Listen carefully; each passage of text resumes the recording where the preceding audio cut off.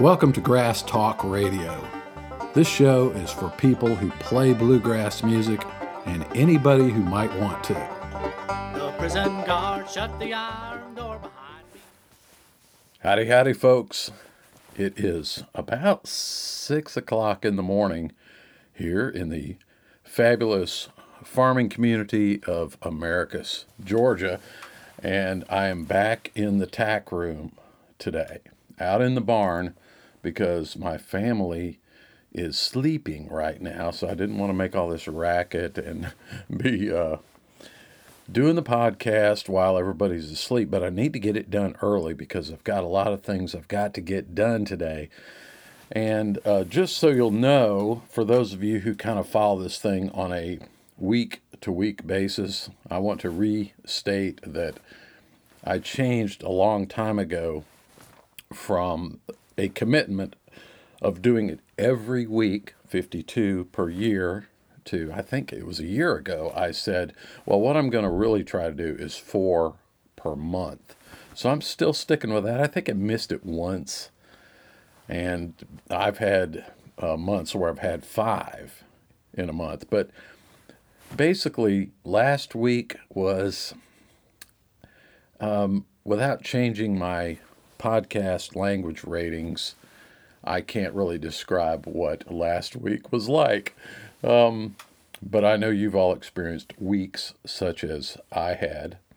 And the majority of the flaw in the slaw, as it were, was a sick child. Me wee lad Jackson was sick and could not go to school, and so spent a lot of time at home, and he has recovered. He is perfectly fine now. So no worries. He does not have coronavirus or Ebola or SARS or any of those other things. He's fine. And I have, in fact, decided that it was brought on by cedar pollen.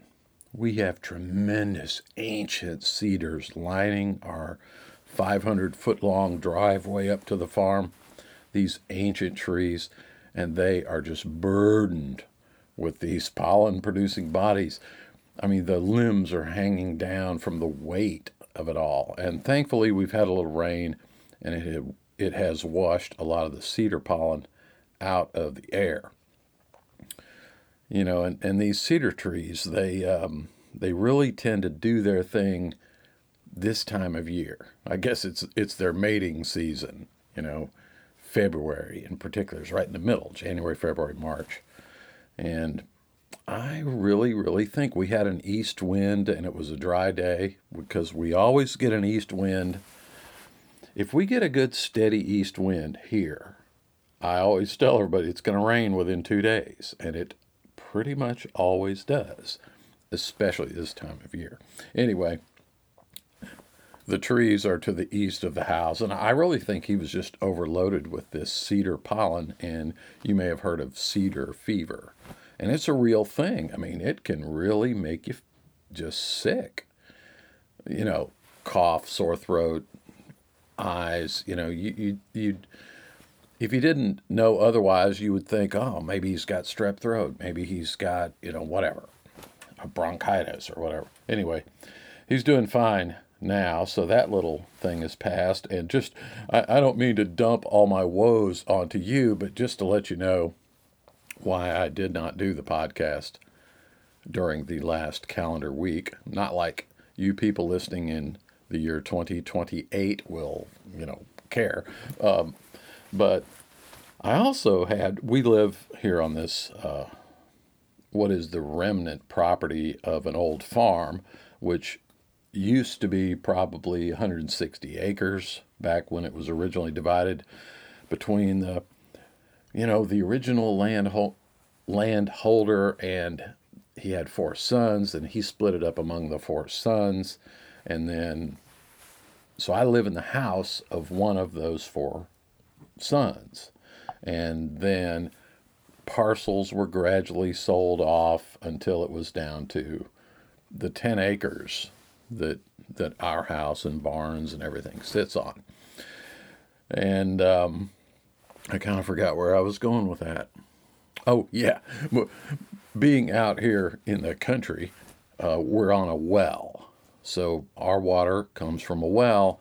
And because it's not a windmill driven well, rather it is an electric powered well, as most of them are today, or as opposed to a rope and winch powered well, which sometimes I wish I had one of those, or a hand pump powered well to raise the water. We rely on Georgia Power to send us, 240 volts AC to the pump. So if you lose power, you lose water. So, every time the power goes out, you also don't have toilets to flush and you can't wash, take a shower and things like that. Well, technically you can until the pressure tank loses all of its stored pressure, which is, I think we got a 35-gallon pressure tanks. Anyway, to make a long story short, and to get on to the bluegrass subjects here at hand, my pressure tank has failed. Although, it's not completely failed, so I haven't actually replaced it yet, but it's leaking. So the pressure drops. It should just hold pressure, just like your tire in your car. You put 32 pounds of pressure in it, and you expect in the morning it still has 32 pounds in it. But if you get up in the morning and it's down to 25, you've got a nail, small leak, trash in your Schrader valve, or whatever, and you need it to maintain pressure, and that's the way the pressure tank functions too. It's an air tank, part water, part air. And so when you open the faucet, you have a relatively constant flow of water. But if you get a leak in that thing, and either the air or the water leaks out, you're not going to have water pretty soon, depending upon the speed or the velocity or the flow of the leak. Well, right now, it's just a drip about every 15 seconds, but I know its days are numbered. So that's been a thing because I've had to go out and, kill the power to the pump so that, like if we're gone for the day, I don't want the thing to burst wide open and the pump kick on and run wide open all day long because it never reaches full pressure. It never shuts off. Anyway, this is for you well guys or gals. You know what I'm talking about. But anyway, I'm living on borrowed time with the well, so I've been pricing pressure tanks and scoping out all the fittings and that kind of stuff. So I've just had one of those weeks, but it's been a great week too. It's funny how everything comes at you in mixed things. You get the good, you get the bad. It's a little bit of everything. I had a really funny email. This is one of the highlights of last week. I got an email from a listener of the show. And he said, the subject line was, "Too much coffee, Brad?" Which, by the way, I'm drinking coffee right now. I'm going to have some. Let me take a sip. It was like, "Too much coffee, Brad?" I was listening to your latest podcast, and I'm paraphrasing his email. And he wrote it with a great sense of humor, too. He's like, "You were talking a mile a minute. You were just like on a tear." And I was like, oh man, maybe something's wrong with the file, So I go to the, I listen to the original that I have in my backup data. That sounds fine. I jump around to a couple locations.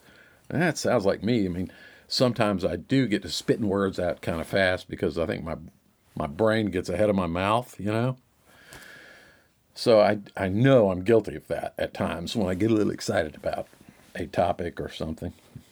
Thoughts get to racing, and it is coffee fueled, no doubt. I get seriously chatty when I'm drinking a little coffee.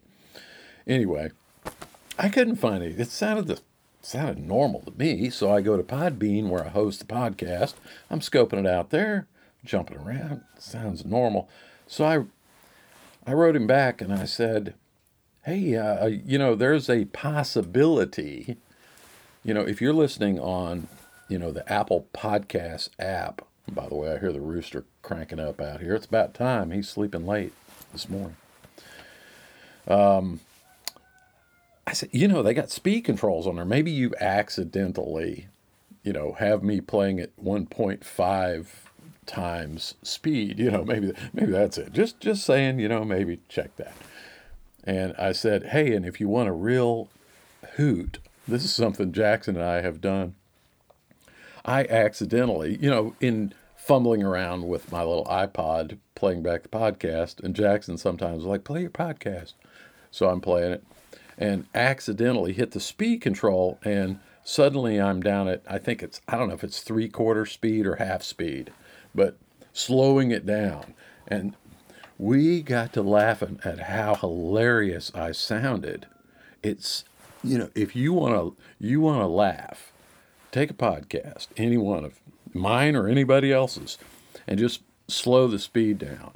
And you will swear to God that I have been hitting the moonshine jug, that I have, consumed a half a quart of Jim Beam or something right before I hit record.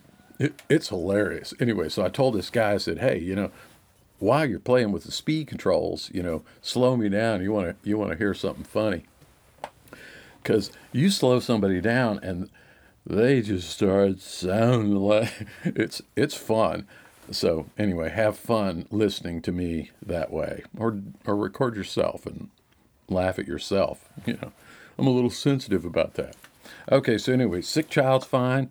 I've bought a little time on the pressure tank, and then this past week, I did a bass gig, and this time of year, all you pickers who like to go out and play for those bennies,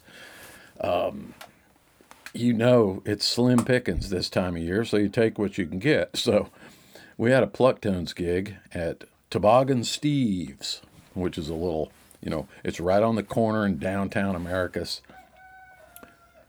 Oh, rooster. It's in his nature, what can I say? You're just going to have to put up with him. By the way, that's Carl. Or Clay. His name is Clay. Oh, man. I know you can hear him. Anyway, so the Plucktones, hey, can you guys play, at Toboggan Steve's? And it's 9 to midnight. And, when I was 20 and 25, I liked those 9 to midnight or 9 to 1 gigs. I just liked it. Now, at age 60, can you believe I'm that old? I am. At age 60, I'm like, my bedtime's 8:30. I go to bed with the chickens. So I have to take a nap during the day and, save up my energy so that I can still be going strong at 12 o'clock, and then we tear down, and then we load up the PA and all that, So anyway, it was Plucktones gig at Toboggan Steve's. Had a great time. The gig went very well. However, it was different in that our mandolin player couldn't do the gig. It was Valentine's Day, and he'd already promised his sweetie, that they're going to, do something on Valentine's Day. So we didn't have our mandolin player. So, we're kind of a bluegrassy little trio. We're not really a bluegrass band because we have mandolin, bass, acoustic guitar. So we're missing that banjo, and sometimes we do add a banjo player or some other stuff, if we need to go out kind of in that form. But basically, we're a little acoustic trio with guitar, mandolin, and bass, but our mandolin player couldn't be there. So we got Eric, our drummer. Well, I say our drummer. He's a guy we know. He's great. He's great. I've always hated playing with drummers, but I don't hate playing with Eric. Eric is just like he gets it. He gets what we're doing, and he knows how to play softly, sensitively, loud. He's got a lot of, dynamic range, and he listens because he doesn't rehearse with us. He sat down there. We've played other gigs with him, so he kind of knows our basic deal, And we have played with him with the full trio, so, as a quartet too. But I've played with some drummers that really turn me off to drummers, Just like I have to wear earplugs to play with this guy, and it's just soured me on drummers. But Eric, man, I love you, dude. You have the right sensibilities for what we're doing. You're just awesome. In fact, I told those guys, and this will give you a little taste of what my sense of humor is. Then we're going to get on to the actual topic. As we're getting down, it's getting like 11:30, and I turned to them guys. I said, you know what? This is so good. I'm right now making a motion to make Eric an official member of the Plucktones. So since we have a quorum, let's just go ahead and vote on it right now. I'm just saying we need Eric all the time. And we might talk to John about it and make sure he's cool with it. But I vote that we make Eric a Plucktone. So, and I said, and on top of that, we need to do this 7 nights a week. We all, and this is kind of my sense of humor. I've always found it funny to, like when somebody asks you their advice or something, to just give them the most absurd, insane advice rather than the real advice, like measured and carefully thought out. I said, okay, so the three of us need to divorce our wives. They owe us this. They owe us happiness, okay? And we're going to move to Key West, and we're going to move into a 1-bedroom apartment where, I'm sorry, some of us are going to have to sleep in the same bed and on the floor. We're just going to live like that. We're going to play 7 nights a week, possibly sometimes 2 and 3 gigs per day, because we deserve this, and if our wives love us, they will let us do this. And in fact, some of our wives will probably be happy to hear that we're going to do this. Now, of course, we're not going to do this. And they're both looking at me like, what? And it was really just my way of saying, this is fun. This sound we're getting tonight was really fun. And it was. And if nothing else, I hope that it goes to prove to you that I'm not just this dyed-in-the-wool, stick-in-the-mud, totally traditional, gotta be Ralph Stanley and Bill Monroe all the time, 24/7, 365. I do love that stuff. But I'm cool with other stuff too, and I think that whatever you're into, tip A, unwanted advice number 1 for this podcast, whatever you're really, really into, consider playing around in zones outside of your familiarity, because you might find that you're into other things too. You know what I'm saying? Okay, so next item. Now, this wasn't this past week. This was actually 2 weeks ago, maybe a little over that. I got asked to to run sound, be the soundboard operator, sound technician, for a show at the Rylander Theater in Americus. And they bring in these shows. They have this whole series, where they have these, touring acts that go around, play all these mid-sized and small theaters and some big, just acts that come through. Got to finish that coffee. It is already stone cold. All right. So somebody said to me, hey, what are you doing on such and such a date? Would you be interested in running sound for the Three Redneck Tenors show? I'm like, the Three Redneck Tenors? What is this? I pull them up on YouTube, look at their promo material and go to their website and stuff, and I'm like, this seems pretty cool. If you have not seen a show put on by the Three Redneck Tenors, I encourage you to do so. This is just a classic. You might think, especially if you're a redneck, that they're just going to be making fun of me, and they are, but they're also making fun of themselves. It is a fun juxtaposition, I'm using that dadgum word again, of two dissonant themes, you might say. These are 3 guys, classically trained, operatic voices. These guys are serious tenor singers. We're not talking Bill Monroe tenor. I'm talking about the real thing.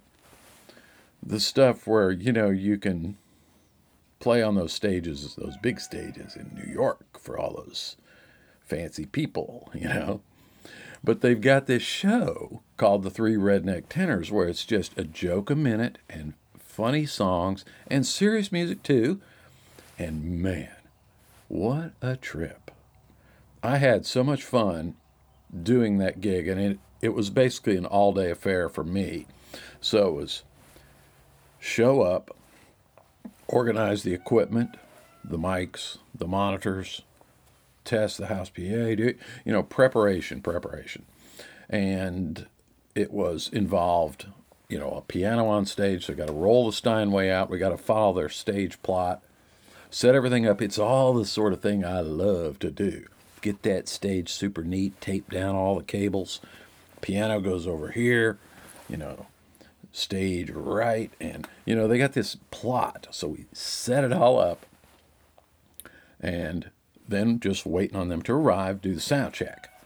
Well, they bring in tons of props. And this was a hoot because the stage, just to look at it, was hilarious. I mean, they got their outhouse, they got their trailer, they got the stuffed bear, and all this weird prop stuff, and it's a hilarious show. I'll put a link in the show notes page to their website. Scope them out. If they're in your area, go see them. It's a good time. But the thing I came away with as a sound person, first of all, sound check went beautifully. Didn't have any trouble at all. Very little adjustment requested or needed. No, they weren't super, either we were doing a good job or they weren't super picky. I don't know which. I probably a little both. The only thing that was, I realized no matter how much you prepare for something, at a certain point, something's going to change. You can prepare, and then bam, you got to tear it all up and do it differently. And that happened the moment they arrived. Their tech guy came in, and he's starting, they got all these little people running around hauling props on stage and all this stuff. He walks on, he goes, that piano needs to be over on this side. Of course, I had spent, an hour positioning the monitor, taping down the cables, the microphone that would be at the piano, the microphone for the piano. So I basically had 3 cables taped down on the stage so they wouldn't trip over it and everything's cool. Left a little slack in case they need to move it a little bit, that kind of thing. And I got to rip all that up and move it to the other side of the stage. In other words, the whole stage plot was flipped left and right. It's just so you get busy. And had to do all that stuff, and then the sound check went great. But man, and this leads to our subject for today. And it's only taken me 23 minutes to get to the subject. Forgive me. You do have that fast forward button. Was once the show got going. Now, sound check was, I thought, smooth, easy, minor adjustments. Just it was like, this is going to be, it's going to be a snap. Because they basically had 3 vocalists, the 3 Redneck Tenors, 3 vocalists, all with a wireless mic. They're holding a handheld wireless mic. They're moving around the stage. We've got 4 monitors on stage, and they're playing to tracks, which they operate. So they got all their tracks loaded up on a machine, so they're just running these audio tracks that is their backup. And then they also have a piano. So I basically got 4 mics and 4 monitors on stage. That's it. It's a fairly simple board setup and the track level. And so, Carl is just tearing it up out there, crowing. Give you a little taste of farm life. Anyway, so these guys are powerful singers, so it's no trouble getting a good solid level, at the 0 mark or slightly below on these, and they really know how to sing. They've done this a bunch. They're professionals. And sound check, smooth as silk. They go off to eat. We're just hanging around waiting, T minus 10 minutes, T minus 5 minutes, that kind of thing. We got the light people up there. They got all their stuff figured out. Got the stage people. Everybody's in position. Got headphones on. We're talking to each other, 1 minute, all this stuff, and getting everything ready. And they start. First song, track comes on, lights come up, curtains open, and bam! It reminded me of a story of Bill Monroe. I can't remember the exact tale, but I read it in one of these bluegrass books of Bill Monroe, coming out, sound checking, doing something. They're doing some live recording with a recording truck out in the, like in the alleyway behind the Ryman or something. And that the sound guy, just like he's got headphones on, he's monitoring. And, in his words, as soon as Bill stepped up to the microphone and started singing, the headphones just blasted off his head, like it was like 5 times louder than what he had sound checked at. And, he's reaching for the knobs. Well, that was me. There's something different about the level of energy of a sound check compared to the actual adrenaline-fueled, applause-fueled, lights on, live action. I guess, the only thing I'm saying is expect things to be a bit more intense the moment it really starts. People get excited. And they came out and they started belting it out. And it was powerful. So I had to make a few little quick adjustments, just basically overall volume. And everything was cool then. We got a guy cruising the house, listening at different positions and telling me, little things like, give me a little feedback on the sound. Didn't have to do a whole lot.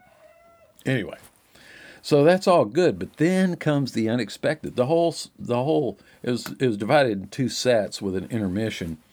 So this is the first set, went great. The kind of like technical director, he comes up to me during break. He's like, the only thing is, I feel like back there underneath whatever, you might just push up the volume just a little. Okay, so just a little. That was it. No feedback from nothing. It was just, everything was working beautifully. Then in the second, shall we call it the second set or the second act, all of a sudden, one of the guys on stage takes off, runs down the stairs at the side of the stage, and is out into the audience. I mean, he's going out there to interact with people in the audience. He's got that mic in his hand. I'm thinking, oh my God. I mean, you're asking for feedback when you do that. And it was something that was never mentioned during sound check. Nobody ever left the stage. Nobody ever ran around the audience with a live microphone. And I thought, it would have been nice to have tested that. But in hindsight, it worked. I know why it worked very well is because these guys are super powerful singers, as you can imagine. Opera singers, basically. And so I had the gain set, relatively low.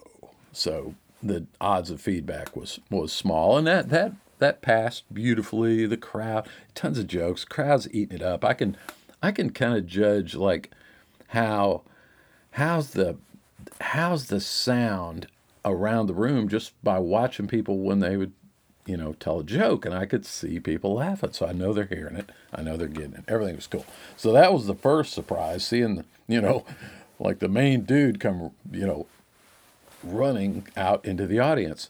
But then the thing that blew me away, just the overall takeaway then, and this gets to dynamics, is the incredible dynamic range that these singers presented, from pin drop quiet to thunderclap loud. I mean, just, F4 Phantom taking off. Massive dynamic range. And they knew a lot about singing over microphones so that, they were increasing and decreasing their distance from the microphones a little. But I found that I've never run sound for any singers with that powerful of a voice. There were times during the solo, each one of the three at a certain point in the show kind of was featured and would sing some stuff. It was one guy in particular, which I just kept it going down, down, down, down, down, down, down with the level to keep it where it sounded good. Because, quite frankly, when he was at full volume, you didn't need a PA. I mean, these old theaters, I don't remember what year that theater was built. I don't know, like 1915. They didn't have much in the way of PAs in those days. And yeah, I've talked about sometime. In fact, I talked about it in the Jamplification episode that, sometimes a PA, you just don't really need it. When that was the case, I mean, it was going down, down, down. His vocal, not the tracks. I was keeping the track volume normal. But I just kept turning him down, down, down to where he was practically off. And he was just as loud as he was when he was kind of more relaxed and singing, and I had him turn up. But I found myself riding those faders a lot more than I anticipated. Running a typical bluegrass type band, you don't mess with the faders that much. You sort of set them real good and let the people work the mics because their dynamic range is, generally speaking, not going to vary that much. But man, oh man, this was something else. So I learned a little something, and one of the things which I was talking to the technical director afterwards, said, the only thing that would have made my job easier would have been to have some compressors in line with those vocal mics. Just kind of dial in a little bit of automatic gain reduction, When they really powerfully belt out something, a compressor will just tone that down just a little bit so you don't get distortion and you don't have people holding their ears.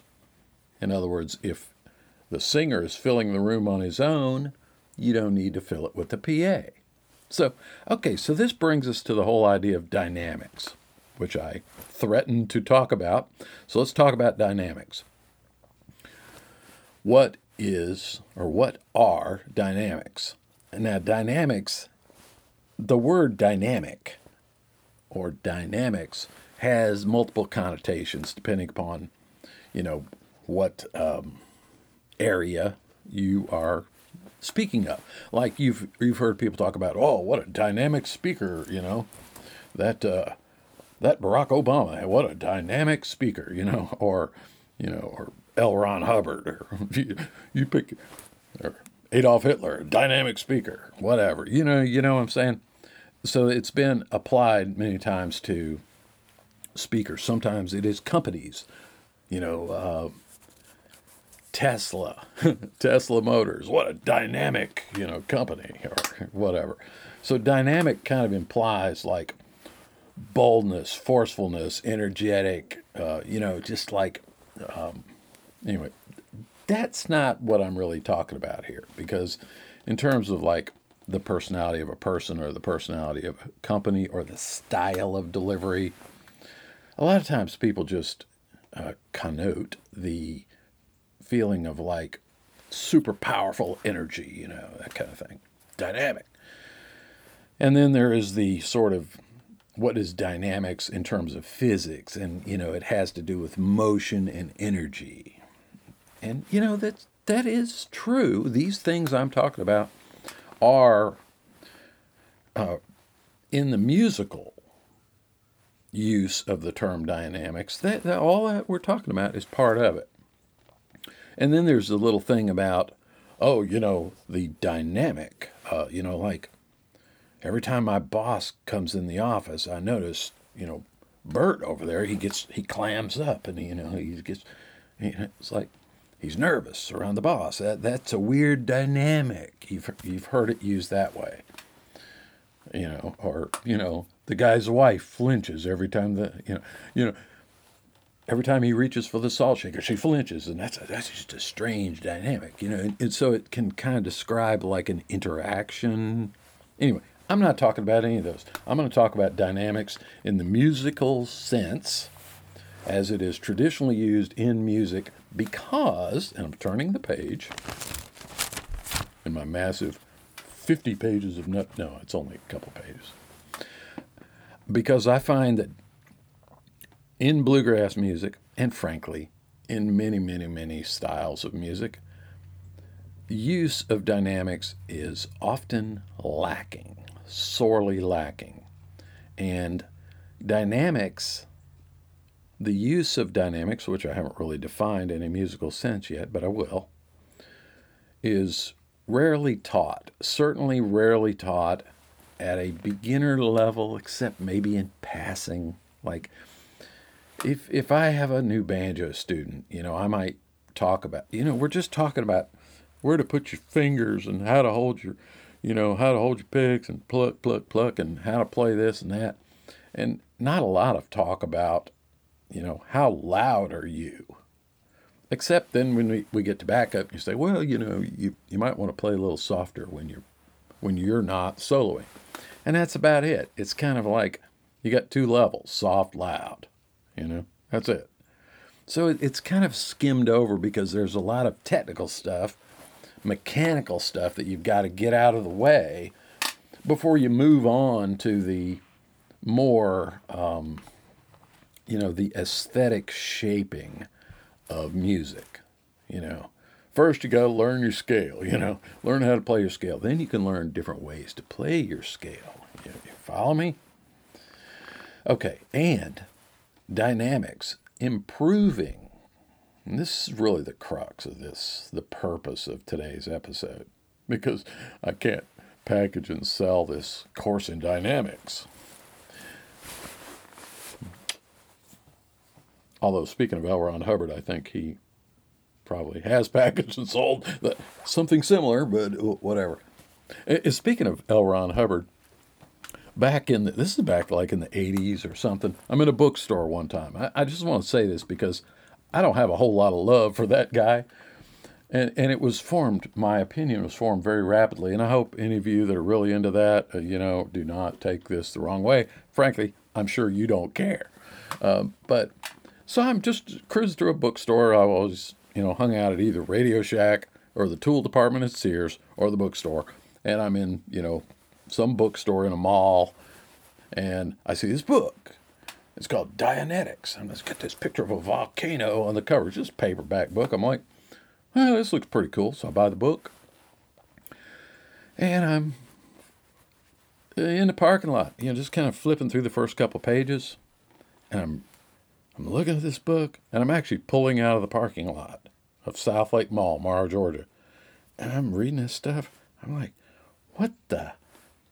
I'm not ashamed to say this, I literally rolled the window down and threw the book out the window. And that was it. That was the end of my experience with Dianetics. I was already screwed up enough. I did not need to be, but anyway, whatever. God love them. Man, I probably shouldn't have gotten into that whole topic, but anyway, that was it. That was start and finish under 10 minutes and wasted $3.95 on the cheap paperback book. Anyway, one of my prouder moments, pitching that thing out the window. Okay, so let's back to, and you know what, if you're into that, you're probably not listening to this podcast, I'm quite sure. So let's get on to what is the basic musical definition of dynamics. At its simplest, it is how loud or how soft are you playing? You individually or you as a group or the entire group, or the balance between them, because your banjo player could be playing very loud while you're playing very soft. So you have individual dynamics and then you have group dynamics. And in music notation, traditionally, we've got these fancy Italian words for it. Soft is piano. Loud, forte. So you've got, incidentally, when you sit down at a piano, the cool thing about the piano compared to the harpsichord was that you could vary the volume depending upon how vigorously you struck the keys. Hit them hard, you get a louder sound. Hit them softer, a little less energy. It's soft. So it was called the soft loud, the pianoforte. And they even made it even more variable by giving you the unicorda pedal, or the soft pedal, which would even reduce the number of strings which the hammer struck to make it even softer. So it gave you a volume control on your piano, on your keyboard stringed instrument. Whereas the old harpsichord is just pluck, pluck, pluck, pluck, pluck, kind of a banjo-like effect. You hit the key and it goes boink. The little thing strike, whatever, the little quill plucks the string.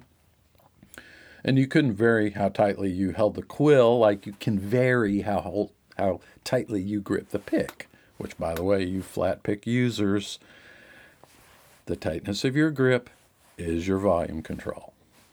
Tighter, louder, looser, softer, generally speaking. Now, there's more to it than that. Proximity to the mic is also a volume control, as are volume pedals and things like that. And just positioning. Stand behind the bass player, you probably won't be heard as much as if you stand in front of the bass player.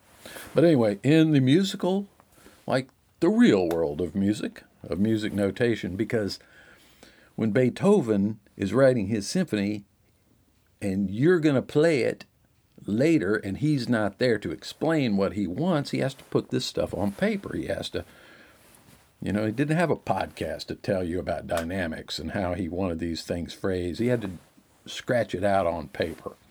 So we basically have a scale of 8 volume levels, and it could even be extended beyond that. Typically it's 6. And you start with pianissimo, that is PP, down at the soft, that's like very soft, pianissimo. Then you have piano, which is soft. Then you have mezzo piano, which is mezzo, middle, medium soft. So starting at the softest, pianissimo, then piano, then mezzo piano, then mezzo forte, medium loud, then forte, then fortissimo. Now, if you want to extend this further, you could, on either end, you can have PPP, which is pianissimo, and then at the other end you have fortissimo, and it gets crazy. You could write as many P's as you want to. I think there are scores that have as many as 6 P's, and they mean seriously soft, like breath, like pin drop soft. P, P, P, P, P is like, the more P's, the softer it is, the more F's, the more louder it is. But, your typical, like, you pick up a Sousa March arrangement and you're looking at the second clarinet part, it's going to be PP, pianissimo, P, MP, MF, F, F, F. That's kind of, it's like your volume knob has 1 through 6 on it. That's very typical, but you could go 1 through 8. You could potentially go 1 through 10. But let's think about this. I was talking about teaching that banjo player, I'm basically talking 2 settings on the volume control, soft, loud, and think of them as variable controls, analog sweep controls. Here's if you get nothing else from this podcast, get this. Realize, number one, that you have the ability to play at multiple volumes. Practice that. Learn to play soft. Learn to play loud. And then try those 6 common ones. Try to play very soft, soft, medium loud, loud, and real loud, very loud. Work your volume control. When you're working on Whiskey Before Breakfast, and then you're going to play Red-Haired Boy, play them. Begin perhaps at medium loud, and then back it down to medium soft, then back it down to soft, then go back up, and work your way all the way to fortissimo, back and forth. Learn how to vary your volume. Because frankly, if you can vary your volume, you improve your musicality. You increase your expressiveness, your ability to express different things.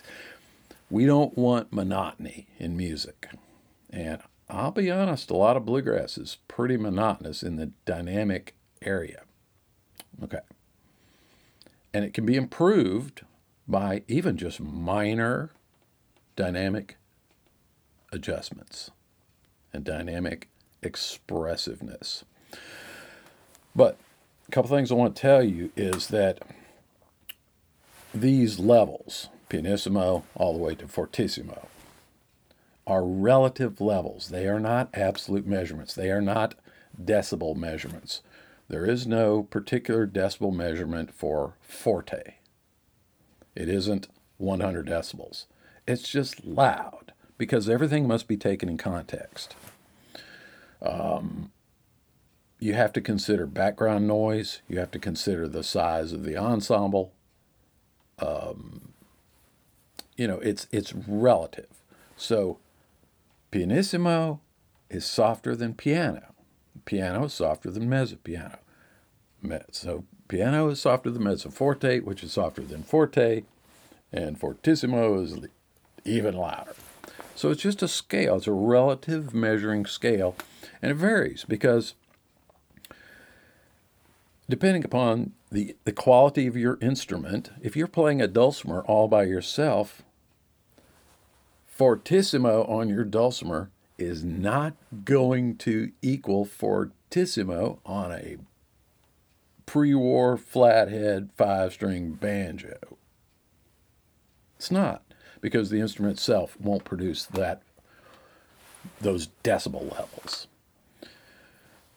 So each instrument has its own dynamic range. It can go from, in a scientific sense, from this many decibels, 0, up to this many, And some instruments simply can't get louder. Think of your poor, suffering lead guitarist who is picking for all it's worth, and nobody can hear him because the mandolin is chopping too loud and the banjo is picking too loud and the guitar player next to him is slamming chords and the bass player is like, he's watching the basketball game. He ain't paying any attention. Now, the fiddle player, like everybody, each instrument has its own dynamic range of, like absolute measuring terms. But this is all about relative loudness. So the instrument quality and the combinations of instruments has an effect on overall dynamics. So just don't think of it as, there is some measurement you can get out of decibel meter and determine, how loud is loud. It's just loud isn't as loud as very loud, and it's more loud than medium loud. So it's a scale. So because bluegrass is an ensemble form of music, we're all playing together and the instruments have different qualities and characteristics. So we got to work together. We must work together in order to have an overall dynamic range. Because if you got a banjo player with a really loud banjo and a really loud picking style and attitude, if he can never learn to play softer, you're just like sunk. You're sunk. Because everything's going to sound the same all the time. Because that banjo is going to overpower certainly a guitar flat picking solo. And same goes for, some guy just plays rhythm, but he only has one volume setting. So I used to tell my students all the time to get them started on this sort of way of thinking is when you're playing, let's just begin with 3, soft, medium, loud. And practice playing soft, medium, and loud. And then when you're playing with other people, attempt to appropriately adjust your volume level so that the overall sound is the most musical. So that's the first thing. Be able to vary your volume. And it's tough. There is a natural tendency to play, by the way, faster as you play louder. So you've got to decouple volume with tempo. Now, the next thing you should consider when it comes to dynamics is that the essence of dynamics is the word change. It is change, because all these volume levels are relative. Because we could be playing a pianissimo section of a recorded bluegrass song, let's say over a stereo system at home, and we could be playing it very loudly. We could turn the volume way up, but they're just daintily picking. You follow me? Or you could have this full tilt bluegrass band just, killing it, and you have it turned down really, really, really soft. So it's all relative. Now, within the context of performing, you could suddenly shift from one volume to another. Like if you're reading along in the piano music and it says pianissimo, and then you get to measure 5 and it says fortissimo. Well, you would suddenly get very loud. But you can also ramp these changes up and down. Those are called crescendos and decrescendos or decrescendos. So a change from piano up to forte is a crescendo. It's a gradual change. It's slowly rotating the volume knob rather than suddenly punching the volume pedal at a preset level. And the rate of that change can be varied. You could play soft, soft, soft, soft, soft, soft, soft, soft, little louder, loud. Or you could go soft, medium, loud, very even. And you can go the other direction. So if you crescendo, then you decrescendo, you might think of that as a swell in volume. And it can be a rounded shape. It can be very sudden with a peak in the middle. There's a lot of ways to make a change from one volume level to another, one dynamic level to another. They can be very sudden. And by the way, if you want a good little short course in all of these terms, just go to Wikipedia and search for music dynamics, I think. I'll put a link to that on the show notes page too. Just describes all these crazy possibilities. But think about, at the most basic level, dynamics are varying of the volume, either individually or as a group, because you might individually vary your volume to create a balance so that you're chopping and drowning out the fiddle break, or to create variety in the music so that behind the first half of the verse you hear the fiddle softly playing double stops. Behind the second half you hear the dobro playing a little color fill. Well, you have to turn your volume up or down or off. Consider off as part of dynamics, not playing at all. I was always pleased, and I just enjoyed the Nashville Bluegrass Band many times. When the singing would start, the banjo would stop. I love that. It just drops out. Boom. And it's probably partly because their lead singer was also the banjo player, Kind of hard to do both at once, unless you're like Junior Brown where you can back yourself up and stuff like that. But it creates dynamic change and improves the musicality of the whole thing. But on the next level, once you get beyond volume changes, go to the next level. Once you learn some control and perhaps discussed with some of your fellow musicians, just talk about dynamics or just send them a link to this podcast. I always appreciate you sharing, this stuff around with your fellow musicians if they're into this sort of thing. And also, while I'm at it, I would like to thank the patrons over at patreon.com/Bradley Laird who are financially making this podcast possible, as are the people who visit my website at bradleylaird.com and succumb to my peddling of instructional materials and make a purchase at the old Bradley Laird online store, which is found at payhip.com/Bradley Laird. Now I got the plugs out of the way. My wife won't say, well, you didn't mention the website. Now I've said that. The basic idea is get your volume control, make it a possibility. Give yourself 1, 2, 3, 4, 5, 6 volume levels, both in rhythm playing and in lead playing and in backup playing. Depending on your instrument, those things could be different for you. Learn to do that. Then encourage your fellow musicians to do it. Work together. Like, when I get soft, maybe you get a little louder. During this part of the song, maybe you could tone it down a little bit.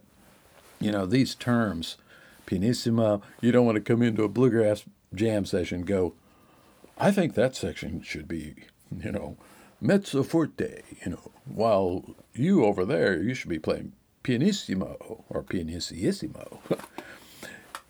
We've got our own terms like, kick it, hit that thing, bear down on that thing, knock it off, chill out. You know what I'm saying. You can use colloquial terms to describe all these things, but talk about dynamics. If you're not talking about dynamics, and you should be talking about dynamics with all the members, especially the offenders, maybe they just never thought about it. In that podcast on, I think it was Jamplification, I said, I turned to the guitar player next to me and said, could you just turn that thing away from me? While I was affecting my own personal dynamics, just don't point that thing at me, but those little conversations need to take place if you want to become better. And you got to be not so sensitive. If you got to be willing to try different things, and you may disagree, but try it and settle on some sort of compromises or solutions, But you can then take dynamics to the next level, because dynamics does not only refer to volume level. It also refers to tone, tonal quality, shall we say, timing and tempo, TTT, tone, timing, tempo. Because you can make dynamic alterations to the tempo of a song. For example, you're reaching the end of a song and it tapers off and gets a little softer and slows down just in the final 3 beats. That's kind of a dynamic tempo change. You can have, everybody's seen a bluegrass band playing Train 45, and then they get around to the end of it, and the banjo player just throws it down into overdrive and floors it, and you play it at 20 beats a minute faster, one trip through at the end. That's a dynamic change because you've changed the tempo. Tone is another thing. You can be playing up there on the neck, all mellow and everything, and then get down on there like Ralph Stanley, right picking on top of the bridge. You can make tone, timing, and tempo alterations as well. And just remember, you got to work together. Now, I didn't mention really dynamic range, which is more of an audio science term, and it has to do with, decibels and go back and listen to my episode about compressors, and that talks somewhat about dynamic range.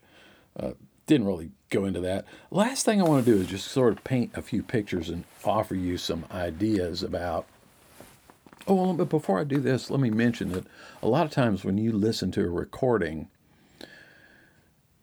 you may not detect as much dynamic range, because many times the dynamic range has been overcome or altered through the use of compression and through the constant twiddling of faders in the mix. Like, if the guitar player is soloing and you're basically just hearing a mandolin chop and a very soft banjo roll behind it and a bass, a lot of times, in the mix, they're going to push the guitar up. And like the overall volume level's just about the same as it was when the banjo player was playing. But if you heard those same people playing in your kitchen, you might not think that was true because, you can't apply electronic effects and automatic fader changes and all this kind of stuff.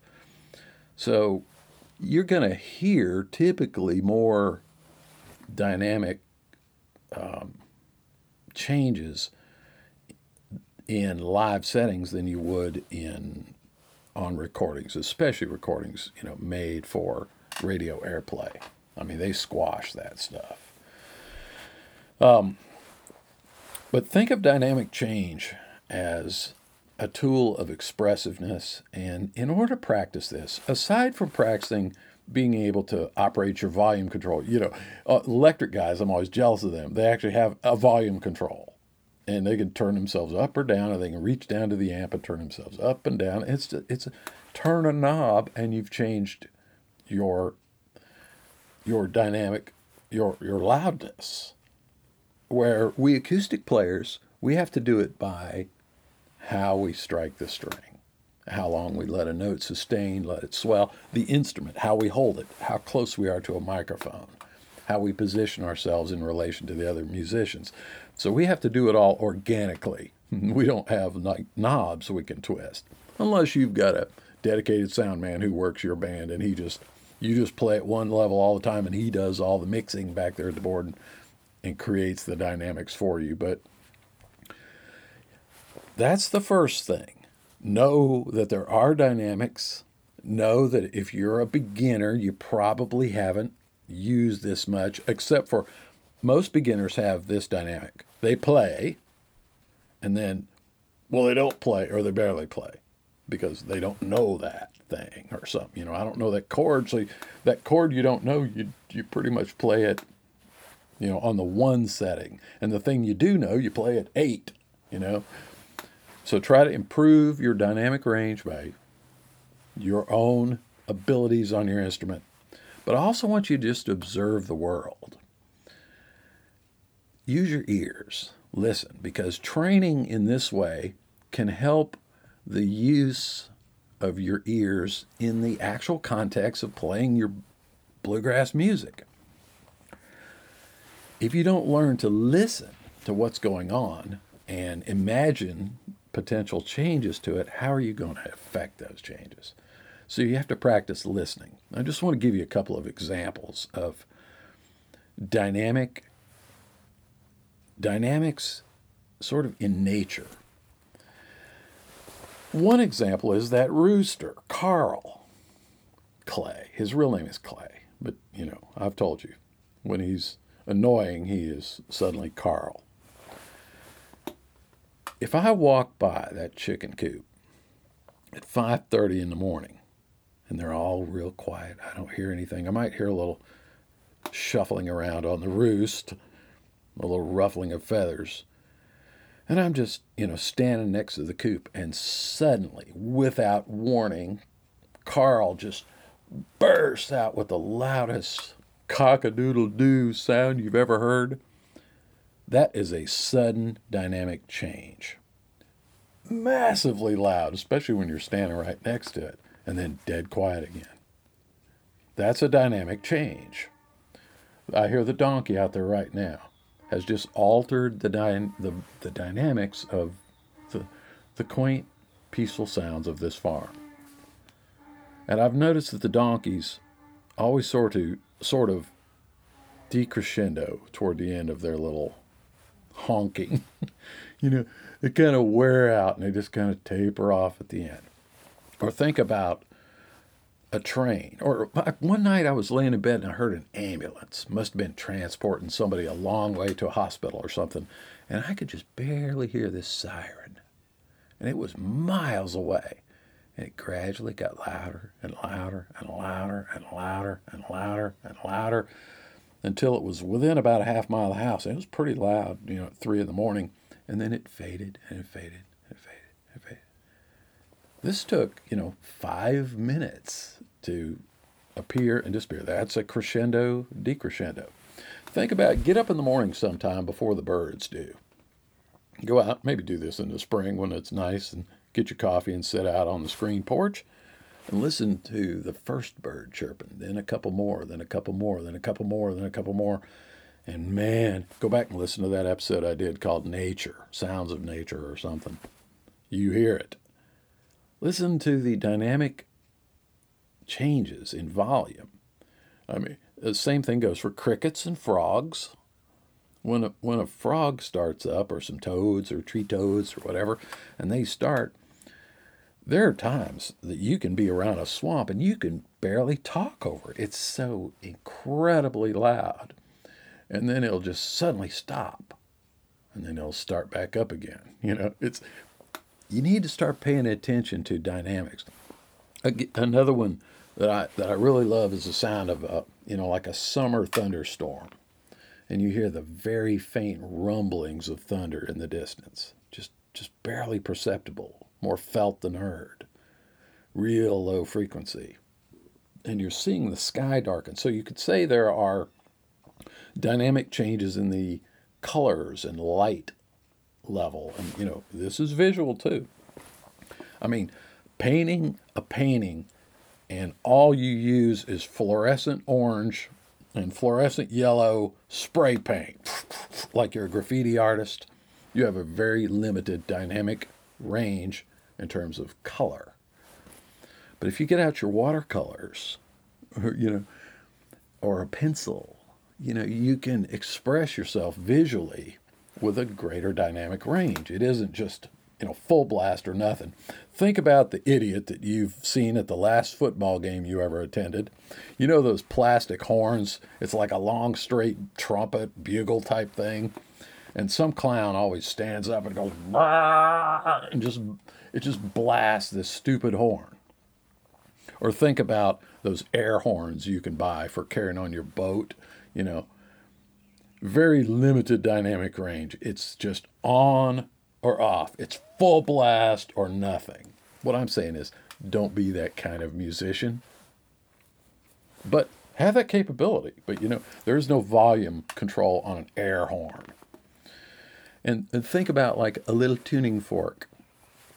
When you dong that tuning fork on your knee and you hold it up to your ear and you hear it, that's about as loud as she gets, unless you stick it on the bridge of your mandolin to amplify it. Very limited dynamic range in stuff like air horns and tuning forks, But start listening to your environment. Find things that do have dynamic range, like that approaching storm. As that thing gets closer and then you hear a few raindrops just tapping on leaves and on the tin roof, and it's just faint, and then it builds up and it builds up, and you hear some wind. Volume's increasing. We're now getting up to mezzo piano. And then suddenly, boom, a lightning strikes fairly nearby. It's F, F, F, F, F, or it's Sforzando, it's like suddenly loud, and then it's back, and then the rain picks up and the wind starts, and you're at forte, and then you're at fortissimo, and your lawn chairs are blowing across the yard. And then it begins to decrescendo. And then right at the last, bam, one more lightning strike, hits your pecan tree. And the rain is just tearing it up. It's fortissimo, just the sound of rain on your tin roof. And then it drops down to forte, then mezzo forte. And then mezzo piano. And then the rooster crows. And you're back at forte for a second. And then piano. And then there's nothing but the water dripping off the eaves. And you're down at pianissimo. Just listen for these things out there. Listen in your office.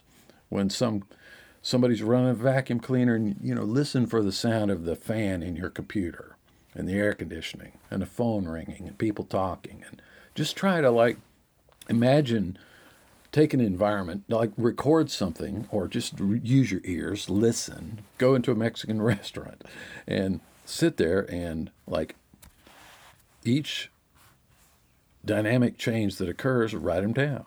Like when I walked in here, it was like pianissimo. And then this jerk came in and telling these loud jokes over at the bar, and suddenly it was like mezzo forte, and the crowd got a lot louder, and then they turned on that music, and blah, you could actually score the dynamics of your environment.